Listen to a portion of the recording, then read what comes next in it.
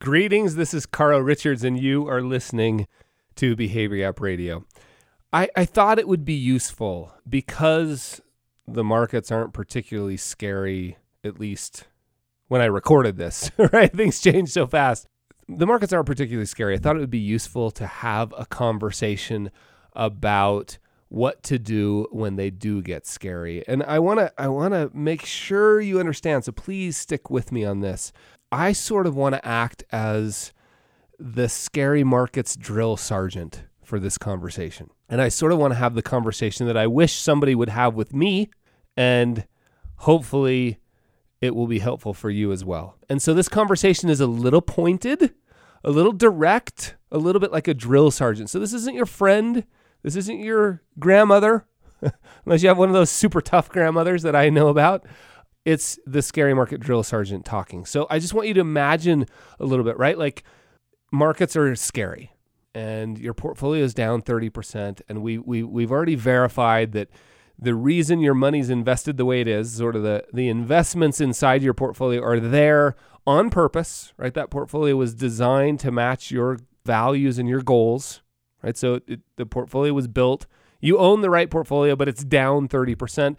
The market's scary. The news is scary. Everything's scary. And you, even knowing sort of as an intellectual exercise, knowing that you have the right portfolio, even knowing that, you still want out, right?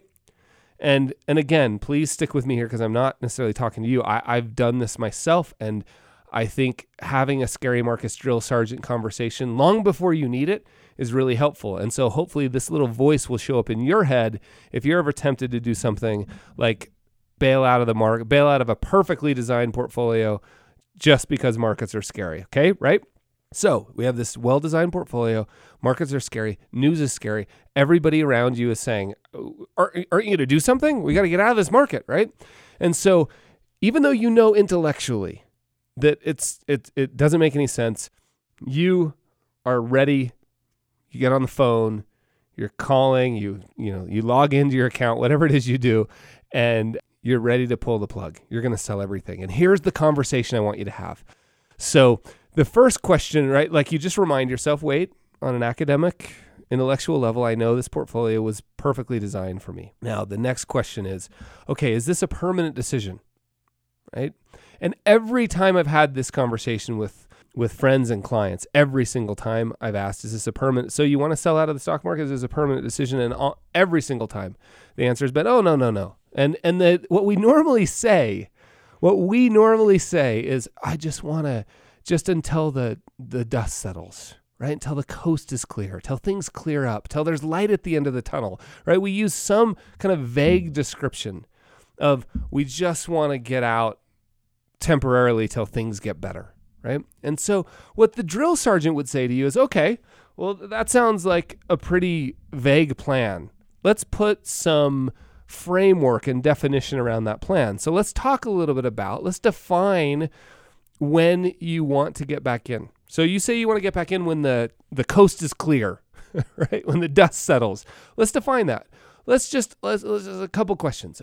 What would the news be like?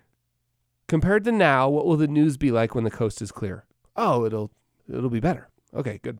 What are your neighbors going to be talking about at the neighborhood barbecue? Like, are they going to be scared, or, oh no, they'll probably be happy again, right? Like they'll be investing in.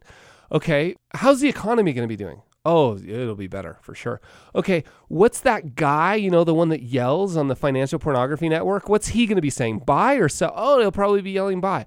Okay, all right, so I got that. So if all of those conditions are met, your scary market drill sergeant is going to say to you, if all those conditions are met, just one last question. Where do you think the market will be compared to where it is today? Higher or lower? If the news is better and my neighbors are happy and then, the people on TV are saying buy and the economy, oh, it'll be higher. Okay, says your scary market drill sergeant. Wait just a second. Are you telling me that you would like to enter into a plan on purpose and by design in advance to sell low and get back in when the coast is clear, which by definition means the market's a little higher, right? That sounds like a plan to sell low and buy high. Now, that's what the scary market drill sergeant's going to say. And then he's going to end his lecture with, just stick with the portfolio that you built based on your goals and dreams and deal with it, soldier. Right? So I have found that conversation to be really useful for me, to just help me back in off the ledge and pretend like somebody's like, again, I always view it as a scary market drill sergeant. He or she's going to yell at me and help me understand that maybe I ought to just maybe I ought to do something crazy, like hold my long-term investments for the long term.